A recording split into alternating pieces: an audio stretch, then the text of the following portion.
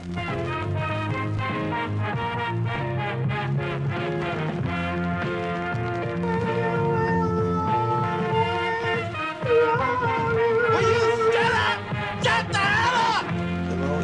bodyguard, you know that. All right. Testing.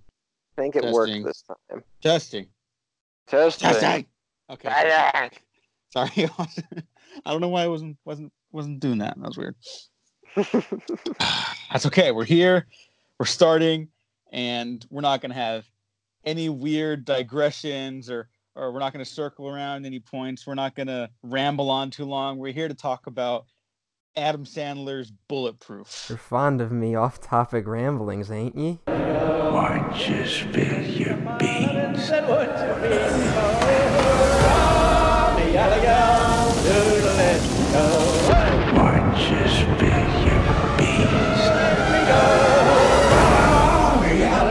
Hello, welcome back to Happy Amblin', the Waffle Press retrospective on the filmographies of Steven Spielberg and Adam Sandler. I'm your host, Diego Crespo. With me today is Matt Garingo. Hi. We're here to talk about the hit film from 1996, Bulletproof, a buddy action comedy starring Adam Sandler, of course, and Damon Wayans, a favorite of the retrospective because he did one other movie we really liked. Called The Last Boy Scout, which is much better than this. Oh, significantly. When was the first time you watched Bulletproof? About 2 weeks ago, I think. Sorry. That's what it was. What did you know going into this film? I know that when I was making this list of Adam Sandler movies, I went, "What the fuck is Bulletproof?" So that's all I got. And then I was like, "Holy shit! Ernest Dickerson directed this." And that was also kind of it. We'll get into that because I was not familiar with this director's work, but I was familiar with Bulletproof. I first watched it on a lonely HBO Saturday night when I was in maybe 6th or 7th grade. Because my parents were divorced, I would go from house to house over various weekends and holidays, right? So my dad was the one with cable. So naturally, the weekends, that was the place to be. And HBO often aired showings of Bulletproof. So do you know how many times I ended up watching Bulletproof, a movie that even back then I did not like, but there was nothing else on television at the moment? How many times? I must have seen Bulletproof like a dozen times. Oh my god! Just in the background. Not. I only did one sitting, and even then, it's like Jesus. Here's the thing, it's not good, and I don't really have nice things to say about it. But it stars Adam Sandler in a buddy action comedy, and I think I would really like to see late career Adam Sandler do this again under better circumstances. Yeah, if I feel like directors would know how to use him better. Like, this is a buddy film that I think his character like oscillates wildly between what they're going for. Like, I actually wrote down at one point that I did not believe Adam Sandler as like a hardened criminal, but I did believe him as a low level thug, like some guy like really low on the totem pole, but not a guy who like had any wits about him, really. like he had wits about like very basic shit, but like you can't get him to do. He's very isolated in terms of what he can do, because they try to do stuff where it's like he's trying to be kind of hardcore, and that doesn't work at all. Yeah, Adam Sandler plays Archie Moses, small-time thief, dealer, crook, criminal, and the movie does totally have trouble finding like Adam Sandler on solid ground. And Damon Wayans plays who we initially believe to be someone named Rock Keats, who is Archie Moses' best friend, co-criminal, if you will. And eventually he finds out that, or Adam Sandler's character finds out that Keats is an undercover police officer named Jack Carter, who only befriended him so he could uncover a bigger criminal conspiracy at play. And I don't hate this setup. Like a lot of really boring bad movies, there's always like a nugget of an idea. There's always like potential. Like, I could see someone doing something with this. Didn't happen here so much though. No, this like what you're describing is about the first 20 minutes of the movie, and then after that is kind of when the movie completely nosedives. And it wasn't doing that great beforehand, frankly. But after that, it loses all its steam once the reveal is given. And this just speaks to an era where, like, these sort of buddy movies were so regular that you can feel the, like, interchangeable pieces being moved around, you know? Like, this doesn't feel like this came from any sort of place of, like, oh, this is a story I need to tell. This came from, all right, I want to do 48 Hours and Lethal Weapon, but I have to come up with a twist. And then they just come up with a few twists, and then it's like, all right, I got a script. And then it's like, well, I'm not Shane Black, but I'm going to try and write quippy dialogue anyway, and then they fail miserably. And it's the case of, again, even though the script, like, sucks, I know you're not crazy about Beverly Hills Cop. I'm not, like, in love with it, but I think it's a solid action comedy. It's not that funny, but I like Eddie Murphy, so whatever. But, like, that movie gets by, I think, because of the cast, you know? It gets enough out of that premise to be really enjoyable to me. This one just can't find the pieces. To talk about Eddie Murphy, I mean, I think the perfect counterpoint to this as, like, how to do this well is 48 Hours, which is, you know, a cop and a criminal forced to team up. Like, that's it. And they did it well enough the first time out, and they don't really need to do it again. I've never seen another 48 Hours. You don't need to see another 48 Hours. You just need to see 48 Hours. Okay. Another 48 Hours is not very good. I get so fucking pissed.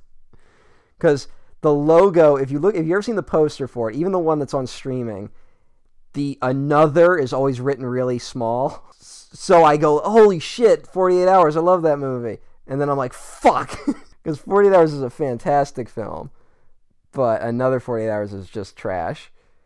Even though it's like all the same people, which is weird. Yeah, sometimes that happens and it's always just funky. But you brought up Shane Black, who obviously, you know, Last Boy Scout, like I mentioned, terrific film. I just watched it again like 3 times this last weekend because it just hit Netflix. It's like casually on in the background, and one time I was sitting down to watch it because it's The Last Boy Scout. Yeah. And looking up the Roger Ebert reviews of that and this, don't worry, he liked The Last Boy Scout much more. But he did say that in his written review that The Last Boy Scout felt like any schmuck could have written this teleplay. I think he even called it a teleplay in like in their sleep. Like, that's not why you go to that movie. I would respectfully disagree, dead man. Why'd you have to dunk on the guy for being dead? I just need him to know I'm superior. That's how film criticism works online now. Okay. I need him to know that I also saw Bulletproof, and that is very clear and obvious that you cannot do it in your sleep because the movie will then put people to sleep. What Shane Black does in all the various drafts of The Last Boy Scout, because remember that movie was rewritten to fucking high heaven, is constantly keeping characters and like ideas in the forefront. Like, there's punchy action and dialogue, but nothing feels like false or like it's grasping at straws. And remember, that's a movie where, like, when there's 45 minutes left in the film, the villains are just like, oh shit, they're onto us. And then it like just fucking books it to the finish line nonstop. And it still works here. Yeah. Well, I mean, Shane Black is literally someone who's basically written the same movie like over and over again for his whole career. There's a couple outliers in there, but it's mostly the same movie, and they're all very unique and interesting. You know, like, it shows you that the formula really isn't the thing. Like, everyone took the formula from his movies, and no one understood, like, what drove any of his stuff. I mean, it's that classic Hollywood problem, though, you know? It's like, oh, this worked, so let's just do it over here. But that's not... Like, fucking Guillermo del Toro movies. Every sequel that he's not attached to a previous film that he directed and wrote, fails miserably.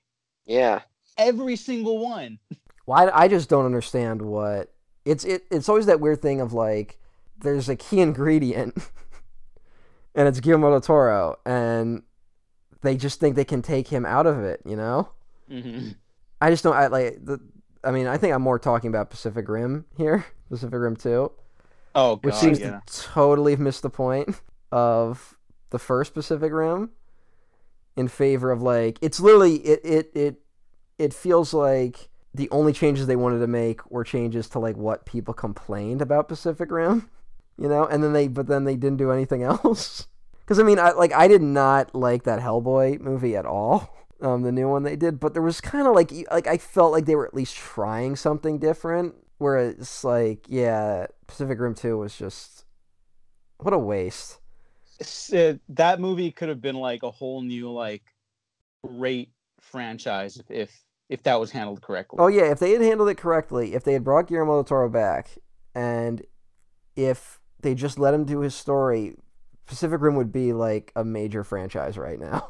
We'd be seeing spin-offs and shit everywhere. Yeah, and you know what? Those, as long as it didn't overwhelm the marketplace under one giant corporation conglomerate, I bet that'd be pretty fun. But to bring it back to Bullet, I almost said The Last Boy Scout, to Bulletproof, and just to say one positive thing about the new Hellboy, which that movie's basically unwatchable for long stretches of it, but I like the monsters a lot, and you can tell that there was a lot of producer push to make it more like product number 37, you know? Yeah. And the director just fucking bailed, so that's a whole other problem. Well, I like that director who did that movie. Yeah, Neil Marshall's a great director. Just keep it in your pants, dude. Well, if you read about like all the projects he's like tried to get made and like couldn't, like you could tell he kind of just dumped them all into the Hellboy. Like that's like a thing that's happening more lately, where these directors get these tentpole movies, and then it's like, well, I can't do this story in my own original film, so I'm just going to try and like shoehorn it in here. Yeah. Which tends to have mixed success. I mean, I think it's worked a couple times, but not all the time. And yeah, that was one where it was just like producers run amok, kind of. Mm-hmm. And apparently your boy, Ernest Dickerson, because I think you have some more, not a lot, but some more notes on that filmmaker who, again, I was unfamiliar with. But according to him, the film, he's not very proud of it. And it does seem like another situation where he was kind of a hired gun and was told how to do his job, less of him doing his job, you know? So that I feel for him. I occasionally get some like flashes of like, this movie's got a bit of a personality. It's honestly the directing, I really feel it, and it's not the writing at all. Like there's the writing is so flat. I mean, there's nothing there. So occasionally there will be like these moments where you're like, oh, a lot of people were really trying to work above the material they were stuck with. And Ernest Dickerson's honestly a guy who could do that. I mean, Demon Knight, his previous film to this, was it was basically a spinoff of Tales from the Crypt. Like, it's just a movie. It's Tales from the Crypt presents Demon Knight. And so, like, that's, when you hear that, you're like, oh, that's trash. And then you watch it, and it's like, oh, no, wow, they actually really made it work. And he's got a few good. He's did a movie called Juice, which I really like. That's like his debut film. I don't think I've seen anything he's done after Bones, unfortunately, which was the horror movie with Snoop Dogg. Would you recommend Bones? Because I have not seen it, but I used to see that cover at every video store. I would, actually. I'm not going to say like it's a masterpiece, but I think Ernest Dickerson's got like an interesting voice that, I don't know. His stuff feels unique. It feels like there's a guy there, as opposed to someone just going through the numbers. And this, honestly, what it seems like to me, this was probably a movie where he did Demon Knight. It was a surprise hit. It was surprisingly good. It got decent reviews, and I'm willing to bet some studio was like, Ernest Dickerson, if you do this movie and it's a big hit, we'll let you do, like, you're the next guy. And then it just wasn't. It kind of fucked him, because I don't think he ever got a big studio film like this ever again. I have to be honest. I'm not that impressed by the direction either, even after all these viewings. I find it kind of cheap looking, but I'm willing to bet that that's the producers fucking him on this. Yeah, well, just doing this little bit of research, it's like, oh, they took all the money from him. Yeah, well, no, but what I'm saying is, I won't even say like I'm not talking like visual style. I just think in terms of like, I don't know, there's some stuff with the pacing and like where the camera is, the blocking in some of the action scenes, I just found unique. It comes and goes. It is not a consistent thing. But okay, you know what? I will bring up a little bit of the story threads, because we don't really need to go too deep into this. But there is a moment in the finale where I was like, that was kind of cool. So, I can give you that. Yeah, I just think, again, it's flashes. They're very brief. I felt like this was a guy who he knew he was working with material that was lower than him and probably not great resources. And he was like, well, how do I elevate this a little bit? And you can feel him trying to bounce out of it. At least I did. Yeah, maybe the little flourishes here and there, but I really do think of the big one that I'm actually very excited to bring up later because it has to do with James Caan, the thief himself. Oh, yeah. Who I just want to say, I think he's really good in this. Yeah, he's barely in it, but... Oh, yeah, barely. Like, he's on a billboard as much as he is, like, walking around, basically. That seems like something where they were restricted, because I think all his scenes are in the same location, save one. So it feels like maybe they had James Caan for, like, 3 days. And his domain, the mansion, which, I kind of brought up earlier, because that's the same mansion from the finale of the original Beverly Hills Cop. No shit.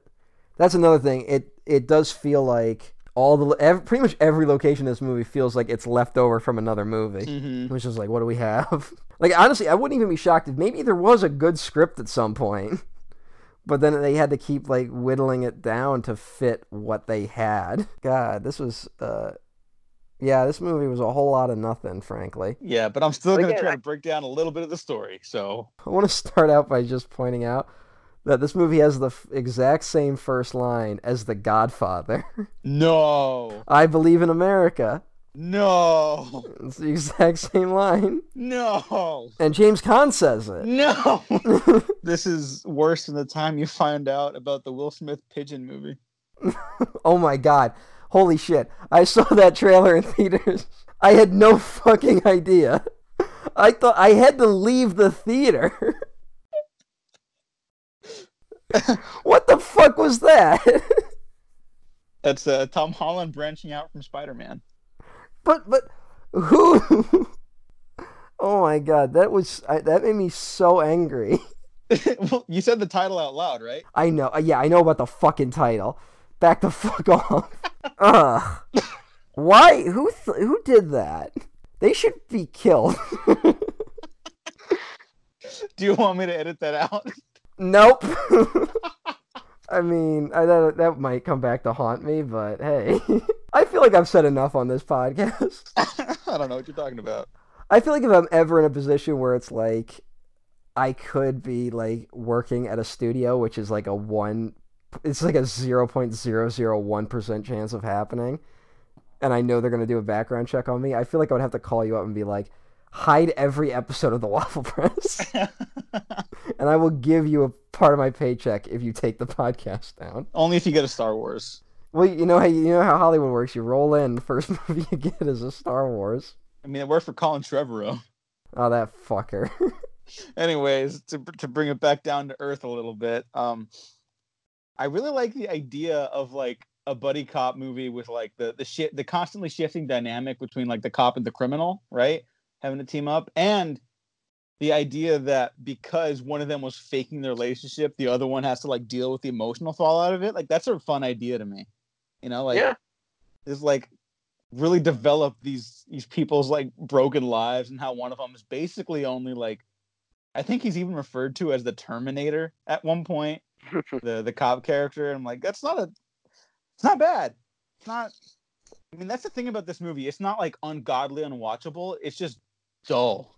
Yeah, well, I think one thing that really killed it for me is, you're right, that idea of the constantly shifting dynamics, and that there's this sense of betrayal and fallout on both sides that kind of drives the plot. There's two problems with that. One, that the constant shifting kind of disappears about 40 minutes in, and it's pretty straight. The other problem is that for one of the characters, the betrayal isn't a real betrayal, it's a complete misunderstanding.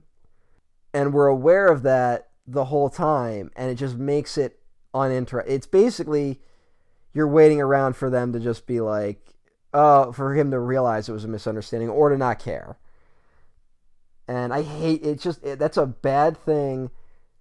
I'm not saying it's an awful thing to do ever, but it's a really bad thing to hang your movie on. It's like a load-bearing beam, and it gives way almost immediately. Yeah, I think it would even be improved just by withholding the information that the gunshot. So Damon Wayans' character, when he does the bust, and Adam Sandler's character is getting away in the middle of a shootout. Adam Sandler he's hit by like a crane or something, right? Yeah. And he accidentally shoots Damon Wayans' character in the head in a spot where he's able to recover from and gets a metal plate stuck in. I think the film would benefit just slightly if they withheld that information that it was an accident. Yes.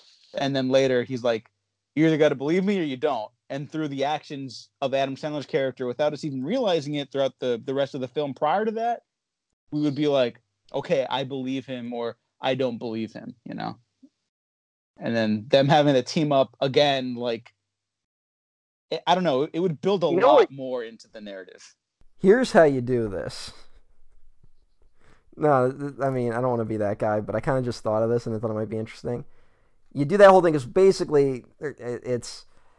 I don't need to go into the details, but during a drug sting, it comes out that Damon Wayans is a cop, and then Adam Sandler feels betrayed. Shit goes down. Damon Wayans makes a point that he is going to arrest Adam Sandler because he doesn't want Sandler to be hurt. He's like, I've grown too close to the guy. I don't want to see him get hurt. He even like tackles a cop that is going to shoot him at one point. They end up in a standoff, right? And that's where the crane thing happens and Sandler accidentally shoots Damon Wayans in the head. I think in better hands, you could have that standoff and you could really ratchet up the tension of what's going to happen.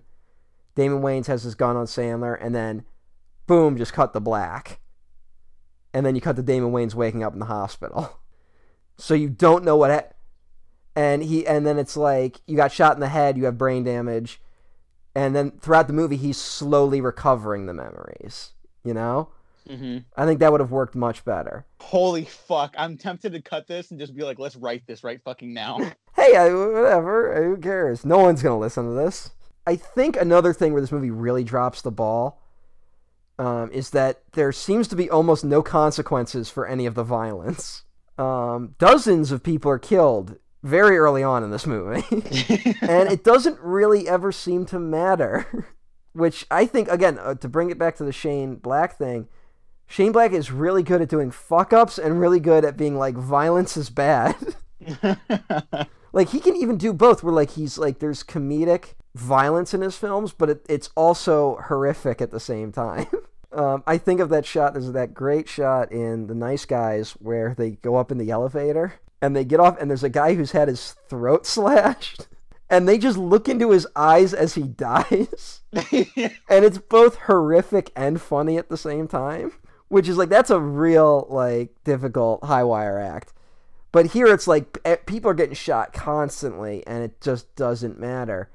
And we have this thing of like, Damon Wayans gets shot in the head, he has a metal plate in his head, and he has to recover, and he goes through physical therapy, falls in love with his physical therapist, blah, blah, blah.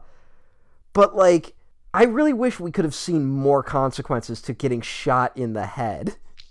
Like, there are people who have been shot in the head who basically suffer from seizures the rest of their life.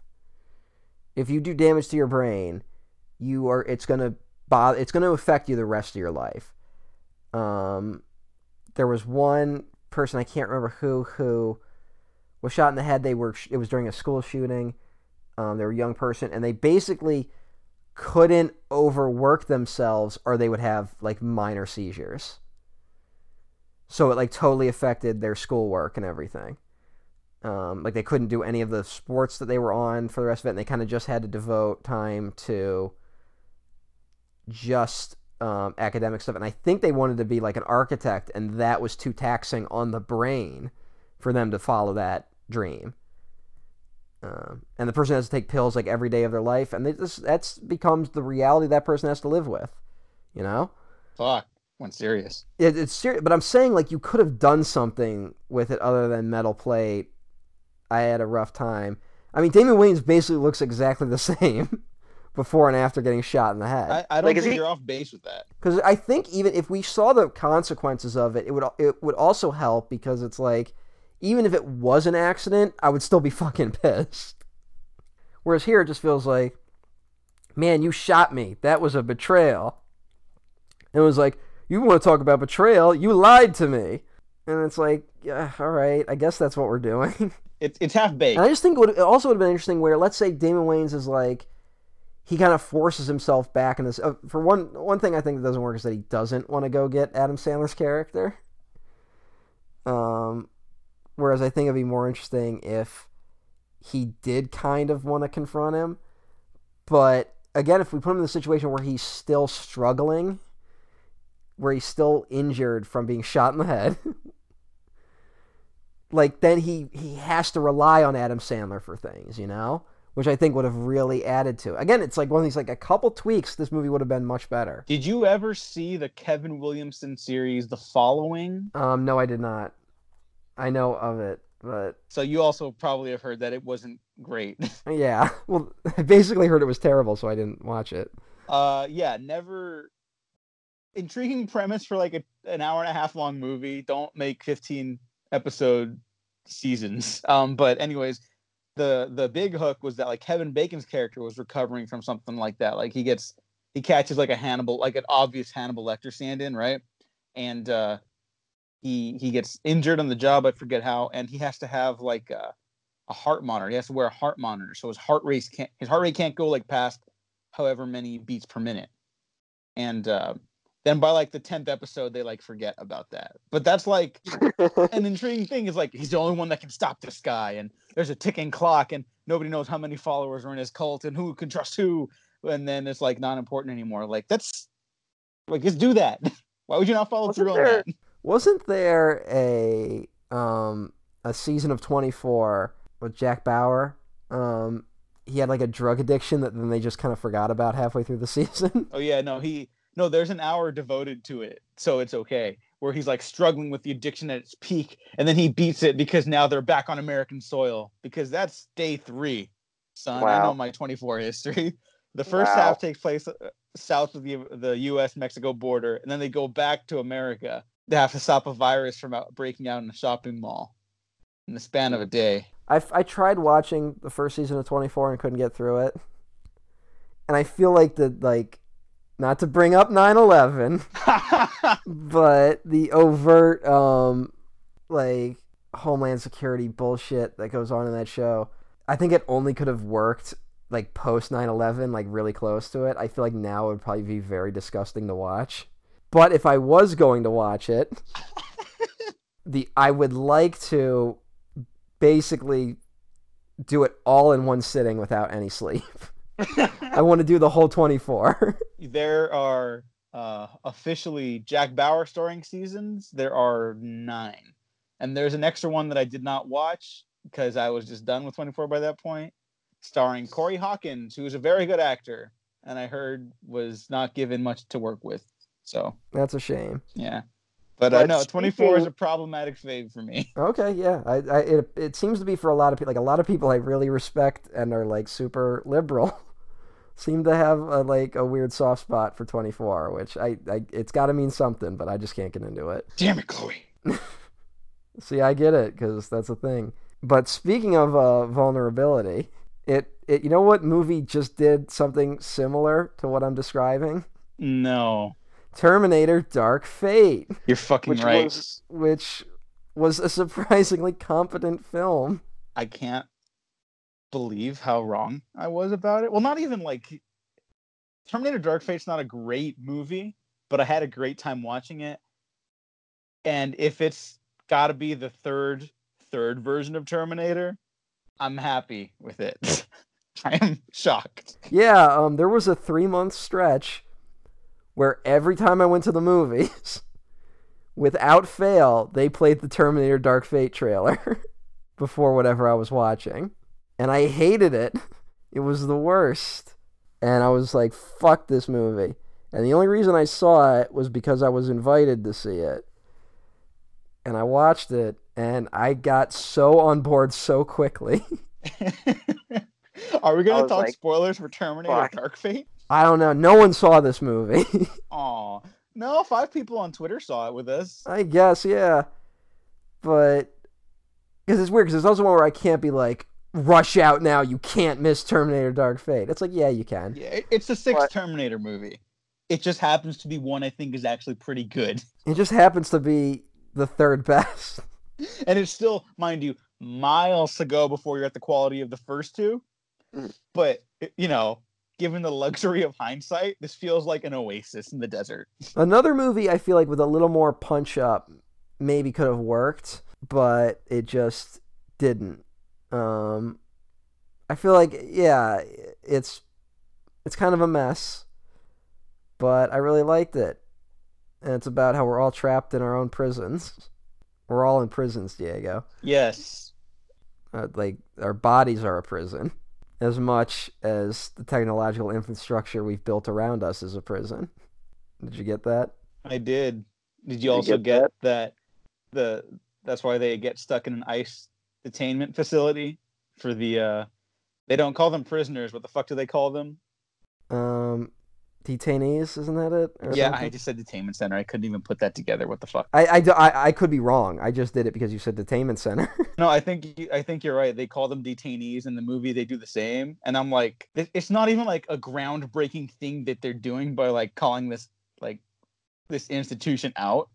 I'm just surprised that it's in there. I think that it fumbles it a little. I think ICE needed to be a more overt villain. I wish there was more of that, but then it also gave me an extended sequence of the Terminator killing countless ICE agents who are like begging for their life, and I was like, yeah, that's good. There's still the optics of like a Mexican Terminator going beyond the border, you know. Mhm. So it does get murky. But look, I'm taking what I can get this year, and I'm just surprised it's in there. So Yeah, shout out to James Cameron for producing two provocatively Mexican-American action films. But you know that scene in Terminator 2 where Arnold Schwarzenegger just shoots that security guard in the kneecaps? Yeah. I wanted a little more of that. Okay. I wanted Grace fucking up more ICE agents. She fucks up a few, but not enough. She even hits a woman in the head, knocks her out. Oh yeah. See, She's like I'm like, complicit, oh yeah, stuff like that did happen, and I like the movie. It's just not. It's the sixth Terminator. It just happens to be one I really like. Okay. But I gotta say, Grace is my new favorite character ever. Grace is a fantastic character. Oh, you know what? Here's what you do. So your thing with Bulletproof was that Ernest Dickerson brought some flourishes to it, and potentially it might be a better film if he had more of his own voice throughout the rest of it, right? Yes. I think what you do is James Cameron. This is not like any hearsay. This isn't like this is just a theory. James Cameron heard that Neil Blomkamp was going to reboot the Aliens franchise with a direct sequel to his Aliens film. He stole that concept and applied it to Terminator because he's going to get the rights back this year or next year. And he had Tim Miller come on board to produce it and develop it. Now, what he should have done was done all that and kicked Tim Miller off and given it to a director who can actually like direct. And that's not even me hating like Tim Miller. I think he's a solid action director, but just like bare minimum. There's a lot of creative action set pieces in Terminator Dark Fate, and I don't think any of them are executed as well as they could be. Yeah, I was surprised because when I saw the plane stuff in the trailers, I was like, Jesus fucking Christ, why is this here? Like, dial it back. And I still feel like they could have dialed it back.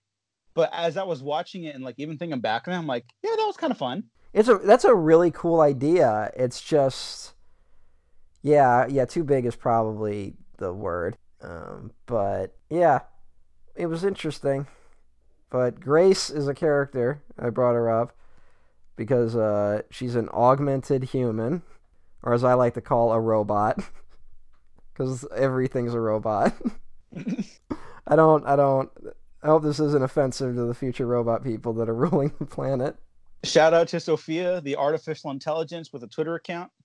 Isn't Sophia bullshit though? I have no idea. That would break my heart. Because believe me, I would totally be on board with an artificial intelligence on Twitter, but I think Sophia's bullshit. No! I think I've read that somewhere. Fuck! I could be wrong. Hold on, I'm actually going to Google this. Okay. Sophia AI. Yeah, Sophia's bullshit. This is my dark fate. Yeah, she's just a humanoid robot that it's like but it's people puppeting her. I'm unfollowing her on Twitter. Hang on. This is actually genuinely a bummer to me because I'm actually very pro artificial intelligence. Mhm. I think a lot of interesting possibilities are there with like we just have to treat it and nourish it properly, you know? Yeah, we gotta not give them weapons. Sorry, Sophia, you're canceled. So I'm unfollowing her right now. I mean, it's not her fault. It's the people who made Sophia because it's like a publicity thing. I hope she breaks free and realizes her true potential. Hold on, this is a Hong Kong company that made her. Has Sophia ever tweeted anything about freeing Hong Kong? I don't know. I just unfollowed her. I'm not going to go look through her feed now. Okay, well, if she has, then I take back what I said. If she hasn't, then she's canceled. Okay. You remember when Microsoft tried this thing? This was a couple years back. I think I covered it on my old Gringo Fuck Yourself podcast, where Microsoft put out an artificial intelligence that was supposed to learn and like tweet stuff. And it was like within being on Twitter for like an hour, it was tweeting like Holocaust denial and like racial slurs. That I do remember that. That was the best episode of your show. Oh yeah. Yeah, again, I am very pro artificial intelligence, but that's a foreboding sign. Yeah. There's got to be like a method to the madness cuz right now I think the big thing no one talks about like online, or people are talking about it, just no one's enacting anything with it, is that there's basically no rule to anything online. And it's bad. It's basically our equivalent to the Wild West, but worse. Well, I mean, here's the thing. There's a certain beauty in how wild the internet is, but it does also breed an awfulness. And the only way to fix it would be to like do a complete like top to bottom redesign of the internet. Like it's not something where there's like a simple few changes, you know? It would take, and no one is willing to put in that effort. And I get nervous when people call for like solutions, because the only solutions that will happen now will, even if they solve problems, they'll negatively affect marginalized communities. You know, we're already seeing, I mean, basically, like, sex workers are getting fucked over everywhere. Yeah, I mean, look what happened to Tumblr. Like, that's kind of been a joke that, like, oh yeah, Tumblr died because they closed off, like, all the porn postings and stuff like that. And it's like, yeah. Well, and no one talks about how that's like a direct result of Festa and whatever the other one was called. What's the fucking bill? Sorry, I actually don't know. I gotta look it up. Sorry. It's a very educational episode on Bulletproof. Because there's nothing to talk about with Bulletproof. I'll run through some last things at the end, but Sesta and Fosta, which was a joint bill. It was the Stop Enabling Sex Traffickers Act and Allow States and Victims to Fight Online Sex Trafficking Act, which was a bill that was, the basic idea was we're going to fight human trafficking, but really it just shut down all the safe spaces for sex workers online, which is exactly what it was designed to do. It did nothing for human trafficking. It's done next to nothing for human trafficking. And it's been voted on by any politician you currently like right now that was in office in, I think, 2017, 2018 maybe. Any politician you like voted for it. I believe all the Democratic nominees voted for it. And yeah, so just a reminder that they're all swine at the end of the day. Remake The Last Boy Scout, but make it about sex work instead of football. No, there's a total movie to be made about sex workers, but no one will make it because we don't respect those people at all right now. And this country is terrified of sex. Yeah. This is one of the most repressed countries on the planet Earth. Maybe that's why the 90s was like a great decade for movies, because everyone was just violent, horny, and sweaty all the time. I guess, but was the 90s that great? No, but I'm trying here. I don't like I got a beef with Gen X, frankly. Because they kind of had an opportunity where they could have done some shit, and they decided to be disaffected instead. I'm literally just thinking about The Last Boy Scout. You're totally right. Yeah. Like... That's what Bulletproof just reminds me of. I mean, it's that thing, there's a lot of great stuff in the 90s, like indie cinema was huge, and we get, like, Pulp Fiction comes along and, like, changes the game, but unfortunately, like, everyone, as they always do, learned all the wrong lessons. But I can't stop talking about Sesta and Foster without pointing out that Seth Meyers and Amy Schumer both promoted it. Oh, no. So, fuck those guys. Oh, I like Seth Meyers. I like him too, but fuck him. He's fucking guy does all like these political jokes on his fucking show where he's like, oh, I'm going to actually barely do comedy for 10 minutes and just talk about a political issue, which is, I guess, the news nowadays. And he doesn't want, he could very easily be like, hey, I made a mistake. And he's got a platform to do it. And he's not going to. Okay, 2 senators voted against it, and it was, one of them was Rand Paul. So I think you know a guy. Well, Rand Paul, like, kind of pretends to believe in things occasionally. It's that thing of, like, he pretends to have integrity, but really it's just him, like, getting power for his own bullshit. This is probably obnoxious at this point, but also, that's just The Last Boy Scout. Yeah, I guess. The senators are no good. They're garbage people. The only reason they saved one is because he wanted more money and he was going to be assassinated. Why the fuck did we go down this path?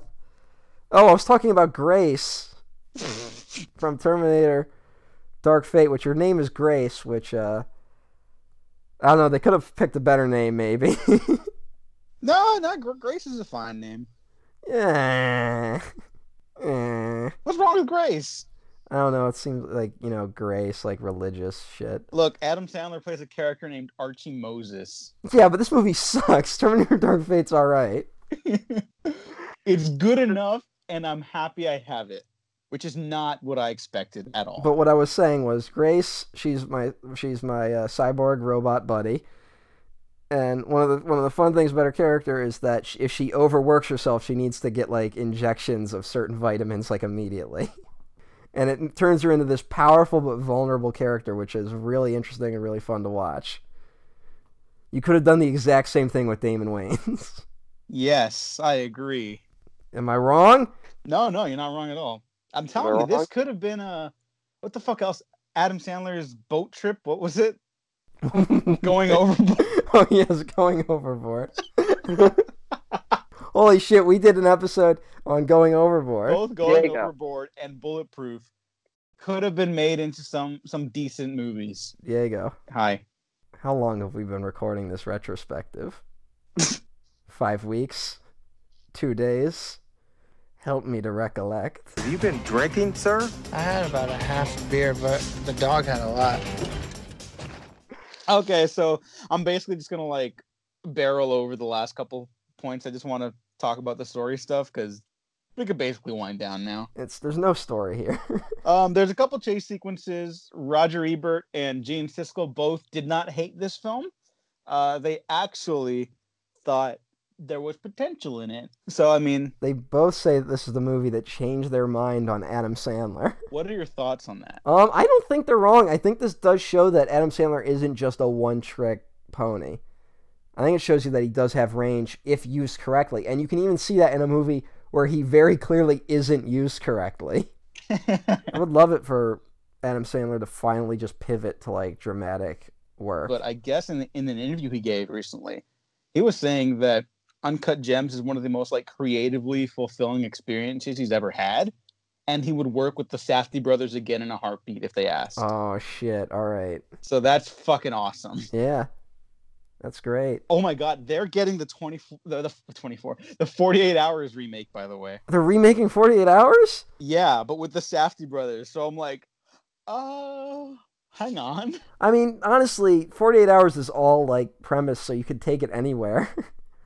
Yeah, I'm down with that. They could make a really interesting movie and just call it 48 Hours. Yeah, 48 Hours starring Adam Sandler. That's he what was I the want now. It might work with him as the cop. Like he plays the criminal in one film and then he's a cop in another. Yeah, I'm telling you, it could totally work. It could. I don't know. I've always wanted to see Sandler break free of all the shit that. I mean, he's got enough money. I hope he understands that. You know, just be like, yeah, you have enough money now. Do the good movies.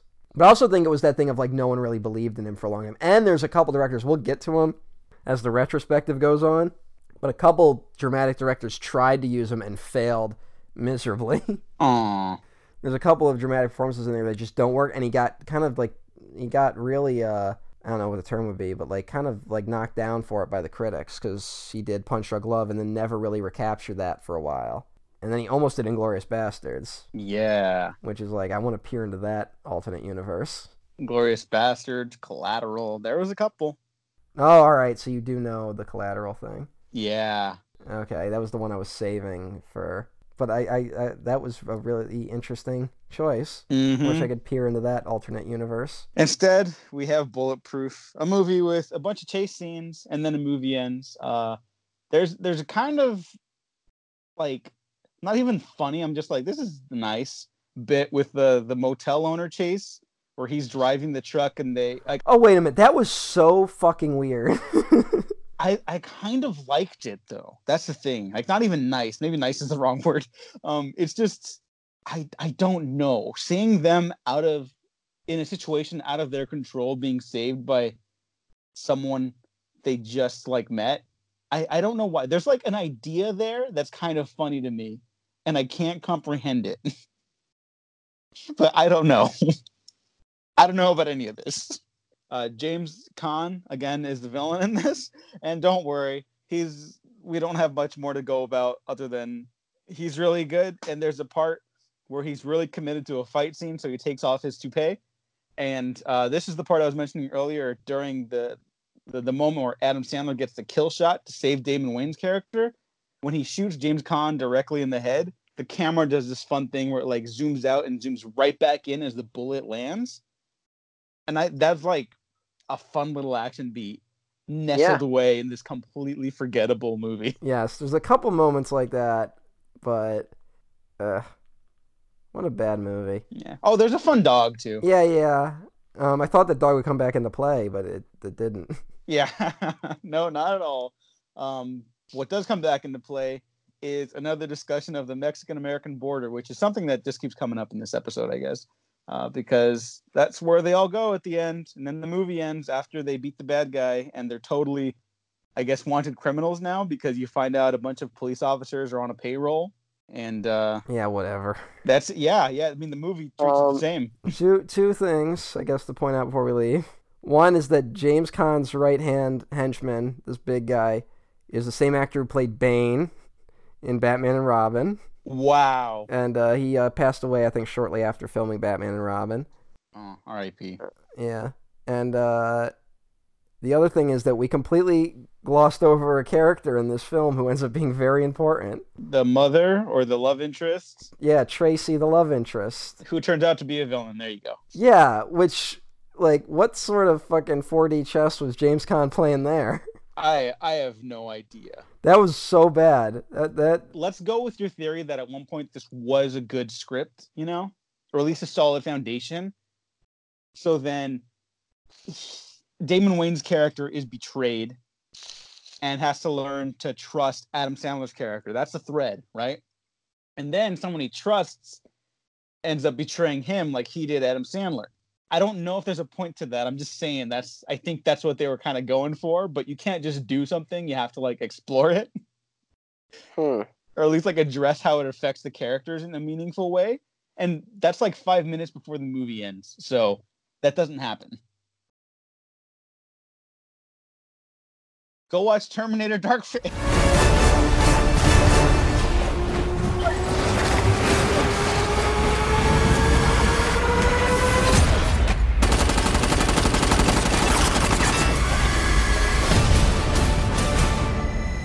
No, go watch The fucking Lighthouse. Go watch The Lighthouse, a movie about the gig economy, and then listen to the episode I did on it, because I think it's a pretty good one. It's pretty good. I just shit talk Matt for like the opening 5 minutes. But Oh yeah, don't think I don't remember. I come around. I don't blame you. Fucking people. I blame the American healthcare industry. Yeah. It was a cheap and easy way to try and get on my good graces. So Matt, would you recommend Bulletproof? I would not at all recommend Bulletproof. I would recommend The Last Boy Scout. I don't think there's a movie we brought up today that I wouldn't recommend in place of Bulletproof. Go watch the pilot to The Following on that note. Oh yeah, there you go. Maybe you'll like it more than everyone else who watch an entire season of 24 in one sitting. That's it. I could go into how like Jimmy Dix is like maybe the most underrated Shane Black creation ever. I just really like that character. I'm finding out on rewatches. Like, I mean, I always liked him, but now I'm like, there's something special here. But maybe I'll save that for another time because Bulletproof is nothing, and that's too bad. But next time on the show, we'll be talking about Close Encounters of the Third Kind, the Steven Spielberg film that people really love. Will we love it too, Matt? Probably. Yeah, I haven't rewatched it yet, so we'll see. We're two schmoes who seem to love everything. No, I didn't like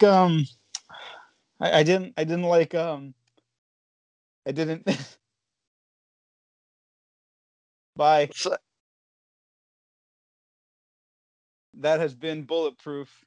Where can the people find you? I think we talked about maybe 5% of the film, frankly.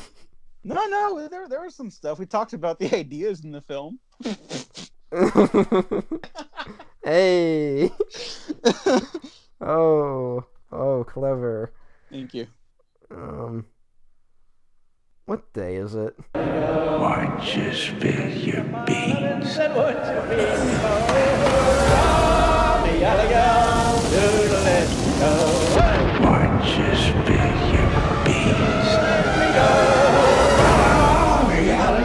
I'm at Emperor OTN at twitter.com. Emperor OTN1. I'm still 1. I don't understand, but whatever. I don't either. And you can follow me in the Twitters at the Diego Crespo. Check out the Waffle Press on Instagram, YouTube, SoundCloud, Spotify, iTunes, Patreon. Keep subscribing to all the things. If you can support us in the Patreon, that'd be great. So we could afford to do more things other than just pay for the hubs which we host these episodes at. So thanks for listening. Thanks for watching. We've been professionally unprofessional. And now, I'm going to go fuck that lighthouse. Bulletproof.